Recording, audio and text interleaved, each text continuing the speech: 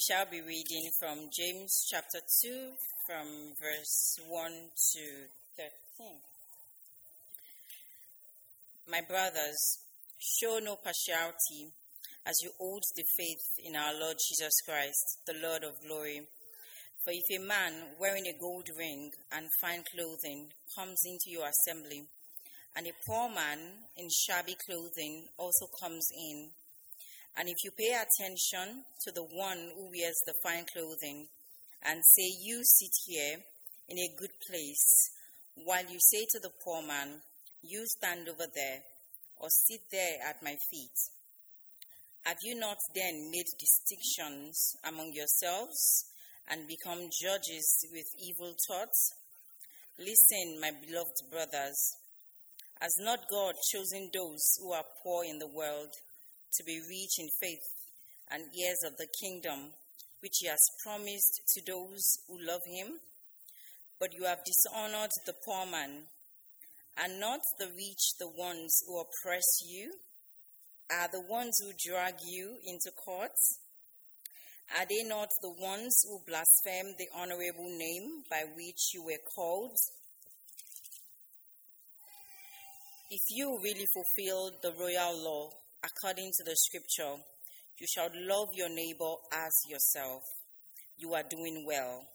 But if you show partiality, you are committing sin and are convicted by the law as transgressors.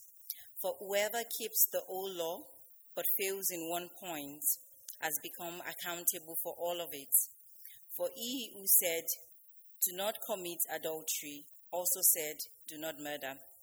If you do not commit adultery but do murder, you have become a transgressor of the law. So speak and so act as those who are to be judged under the law of liberty.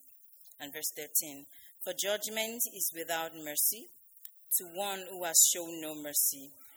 Mercy triumphs over judgment. May the Lord bless the reading of His word. We'll pray for the kids before they leave. Father, Lord, thank you for your word is true. It's true for adults. It's true for children. So we pray that you will use Tom to speak your word clearly. And we pray that you will prepare the hearts of these young ones to receive your word. Prepare our hearts that we may receive your word with humility, with gladness, and with obedience. We pray you use Rob, that he may speak clearly your word, that he may be faithful to what you have shown him. In Jesus' name we pray. Amen. Please keep your Bibles open as we look at this passage together. We'll be referring to different verses as we go through, so...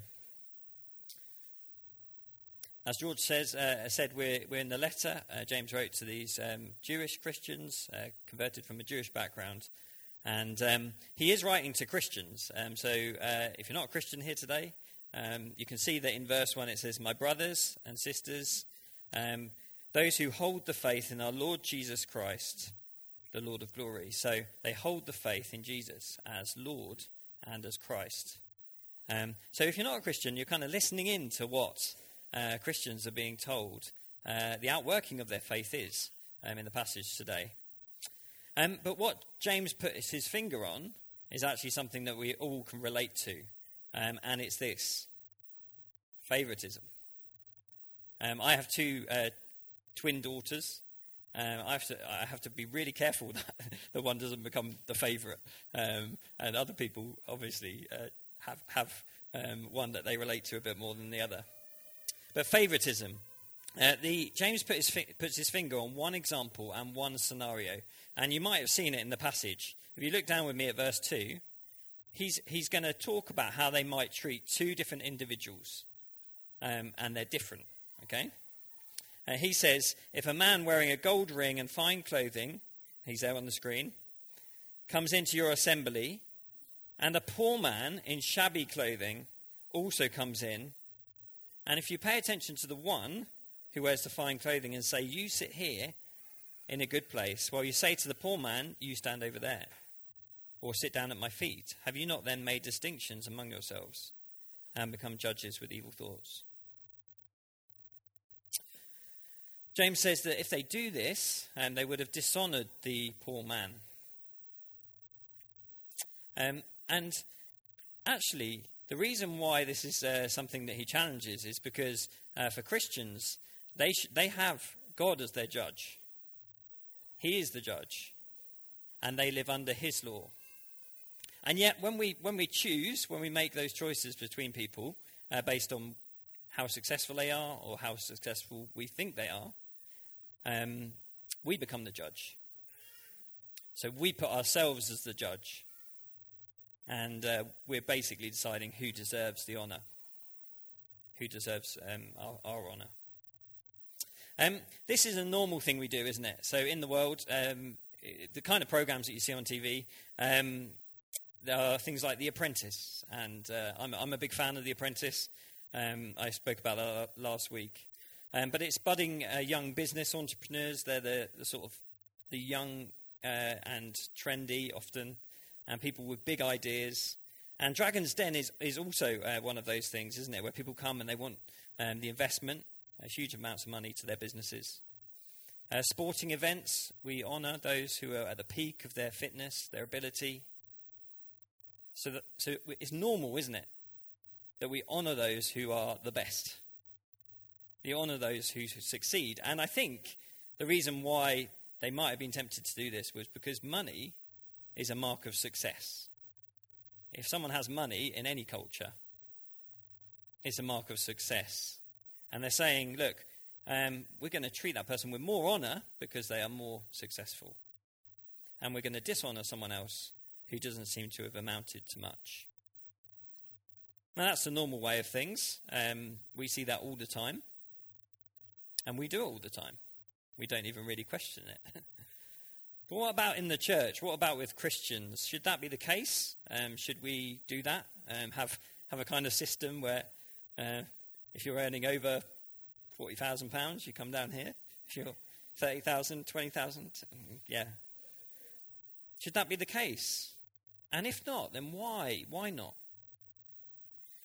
Well, as I've said, it's because God is the judge. Christians, more than all people, should know that God is the one who judges. We're not the judge. He is. And yet he's a judge who shows mercy. If you look down with me at verse 5, listen, my beloved brothers, has not God chosen those who are poor in the world to be rich in faith and heirs of the kingdom, which he has promised to those who love him?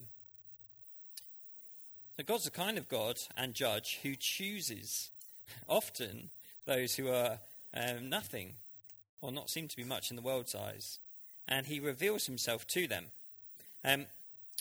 Throughout the Bible, we hear of him doing that.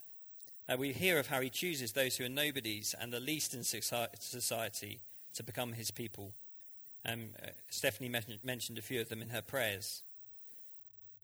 Many weren't kings or queens, but people working in the fields, struggling to make a living. Women like Naomi and Ruth, who were destitute, Esther, when God revealed himself to them and called them to follow him. The Israelites, in the situation in Egypt, they were slaves. You can't get much lower on the par than that. And God chose them and chose to reveal himself to them. And James says, you know that. You know that God chose those who are poor in the world to be rich in faith and heirs of the kingdom. Notice he says they are poor in the world, but they become rich. Rich because they now know him.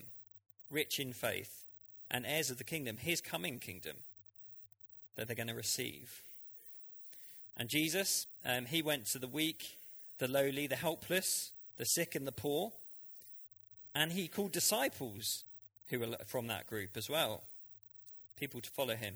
I think actually with the exception of Levi, who was despised for his riches, they all had very little to their name. And Jesus chose them, and he called them. And actually, the people who James is writing to, he called them as well. And he didn't choose them because they were impressive in the world's eyes. And that wasn't why he chose them. He chose them because of his mercy and his kindness. So the Christian knows this has come to see God is the judge who shows mercy. And them of all people, it should actually play out in how they treat others, in the mercy that they extend to others and they practice with their relationships with others. It should look very different. Rather than being the judge, sitting in judgment on people based on sort of superficial things, they of all people should treat people fairly, with kindness. And yet we don't, do we? And I think James wants to do something for the people he's writing to. He wants to lead them to repentance. I'll explain what repentance means in a moment. But if they weren't really considering that what they were doing was wrong, there's a good chance of that, isn't it? They were just sort of not really realizing that they were doing it. James wants to sort of up the ante. He wants to present it in such a way as to suggest this is a big deal, what they're doing. So in verse, if you look down with me at verse 8, he's already said you have dishonored the man in verse 6. Verse 8, if you really fulfill the royal law according to the scripture, you shall love your neighbour as yourself, you are doing well. But, verse 9, if you show partiality, you are committing sin and are convicted by the law as transgressors. What's he doing now? Well, he's saying that God's holy law, he calls it the royal law, doesn't he, in that verse? According to the scripture is, you shall love your neighbour as yourself. But if you treat people unfairly, you honour one and you don't honour another. You sort of seem to be loving one person, but only them and not others. Then you break the law. And I think this would have held quite a lot of weight, a bit of a punch for people who are from a Jewish background, because God's holy law, they knew the Old Testament, they knew what God's laws were. And this would have been quite a shock. It would have been, we weren't thinking like that. We were thinking we were just preferring one over another. And yet he says here, you've broken God's holy law. His royal law, which I think is a reference to Jesus, the king. When Jesus was asked, what's your summary of God's law?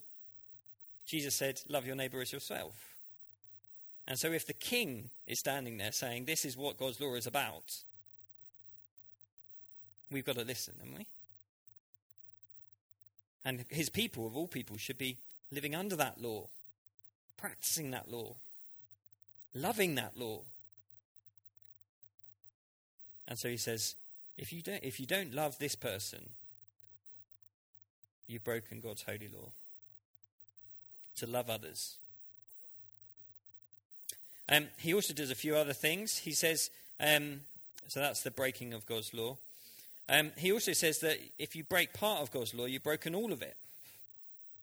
So you can't say, we're kind of doing a bit of it, and we're going to choose to do that bit of the law. It says in verse 10, whoever keeps the whole law but fails in one point has become guilty of all of it.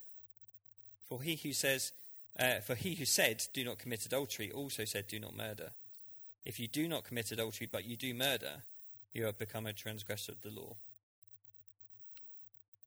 He's saying you can't say, I'll keep the law in part on this occasion, and I'm not going to keep it on this occasion.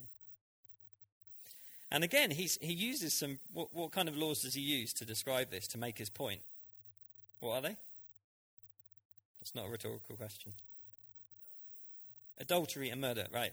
He uses adultery and murder in a conversation to make his point about the fact that they are not loving in a way that they might think is not really very serious. And yet we know, don't we, that murder and adultery, wow, we always think, they're really unloving or they're really hating others. But he uses those to show it's the same sin, really. It's a sin of not loving as we should. And not loving as God loves. And I think it would have been a bit of a shock to them to hear him speak in these kind of terms. James uses these far more shocking expressions of hatred, I think, to wake them up He's saying it's no small thing that you're doing. And I think he's out to restore these Christians. He's not out just to condemn them. If you want to look with me towards the end of James, James chapter 5, very last 2 verses of James. Would someone be happy to read those verses out from where they are? Kenny, would you be able to do that? Yeah.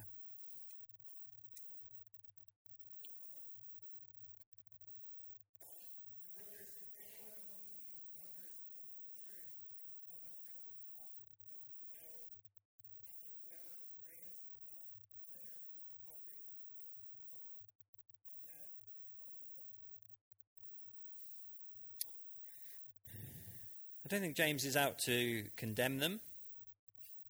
I think he's out to restore them and to lead them to repentance. And I think he's doing what he's going to instruct them to do for each other in the last 2 verses of this letter.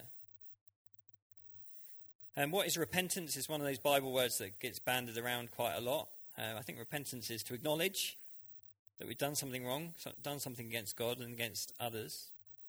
To confess to God that we've done that, and to know that only Jesus' death on the cross can pay for our sin and offer forgiveness. And then I think it's to turn away from sin.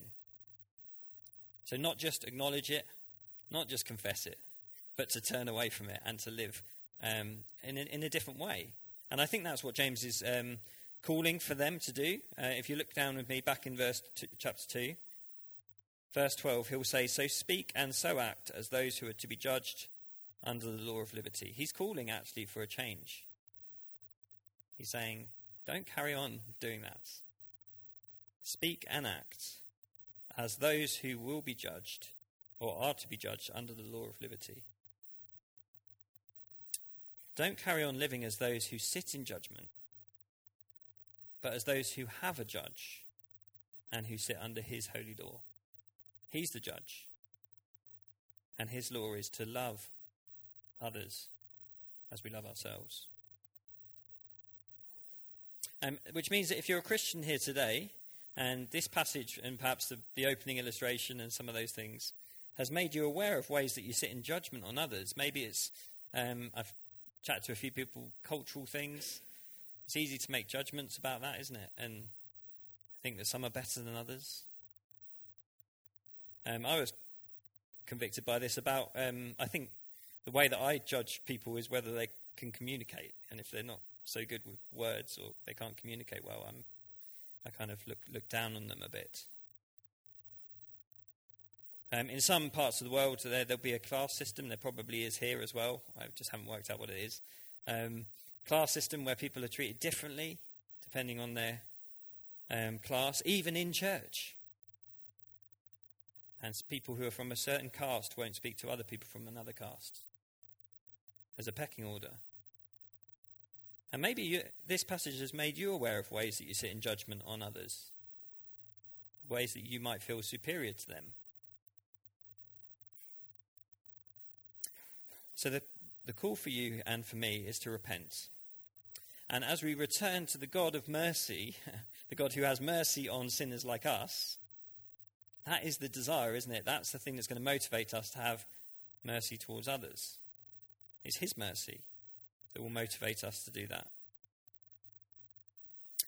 You may call yourself a Christian, and I'd encourage you to read James, because there's quite a few times when he puts the Christian faith pretty starkly. I mean, it kind of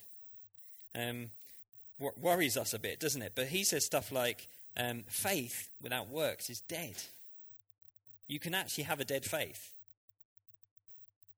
And he says, the Christian life is not so much seen by what we say we believe, but how we live. And so how do we know if we're really a Christian? Well, by the results, by the change in the way that we treat others, and in this occasion, the mercy that we practice towards others. A person can think themselves to be a Christian, to be saved, but their actions can tell another story. And the sad reality of verse 13, if you want to look down with me at verse 13, it says, "Judgment is without mercy to one who has shown no mercy." It's pretty stark, isn't it? James said, he's saying there will be judgment from God without mercy for any one of us who is not changed first to see he is a merciful God and therefore doesn't practice mercy towards others. We will face judgment without mercy. And if it was just that bit, we'd all be in trouble, wouldn't we? But he says in second half of verse 13, mercy triumphs over judgment. It's wonderful that God's mercy triumphs over judgment. His mercy is more. Our sins, they are many. We can't disguise it from him. We can't hide it from him. But his mercy is more. So if you're not a Christian, this passage is showing us how God thinks about sin, how God thinks about our lack of love towards one another. And you notice how seriously he takes it even in the lives of those people that he has saved. He's not mucking about. And so that means that we need his mercy. We don't want to face his judgment. We can't think that if we sit in judgment on others, perhaps our whole lives, that we will somehow escape his judgment on us. Let's not ignore his great mercy given to us through the Lord Jesus Christ, the one who was without sin, the one who always loved his neighbour as himself, who loved them to the point of going to his own death in obedience to God out of his love, not for himself, but for us. Let's go to God and the mercy that we need, that can be found in him. Let's pray.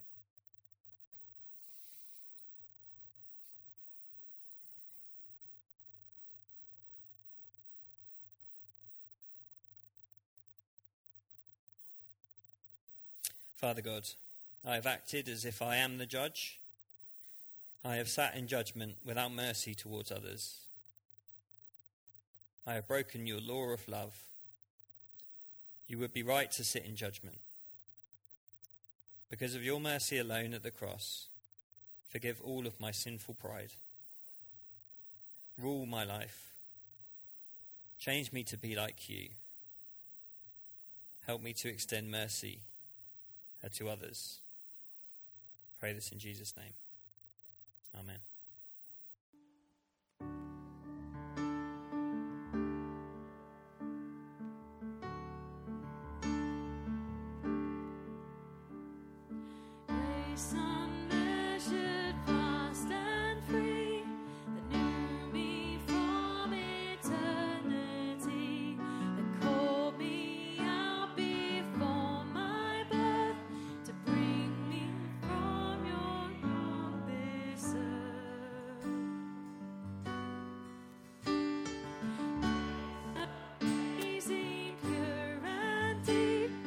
Saw me in my misery.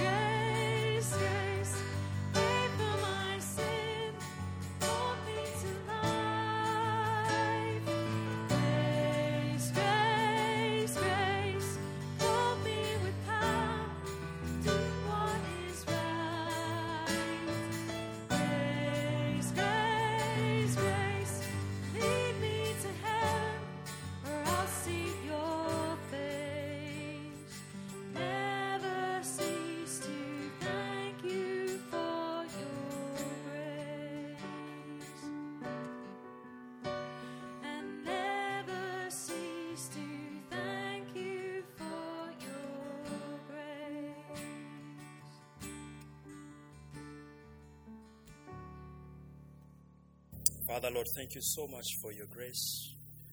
Thank you that we can be recipients of your great mercy. Thank you that in you we have hope of seeing you face to face. Pray that that will be the confession of each and every one of us, each and every one of our family, each and every one in our estate, each and every one in our city, each and every one in our country. We'll never cease to praise you for your grace. Through Jesus Christ our Lord.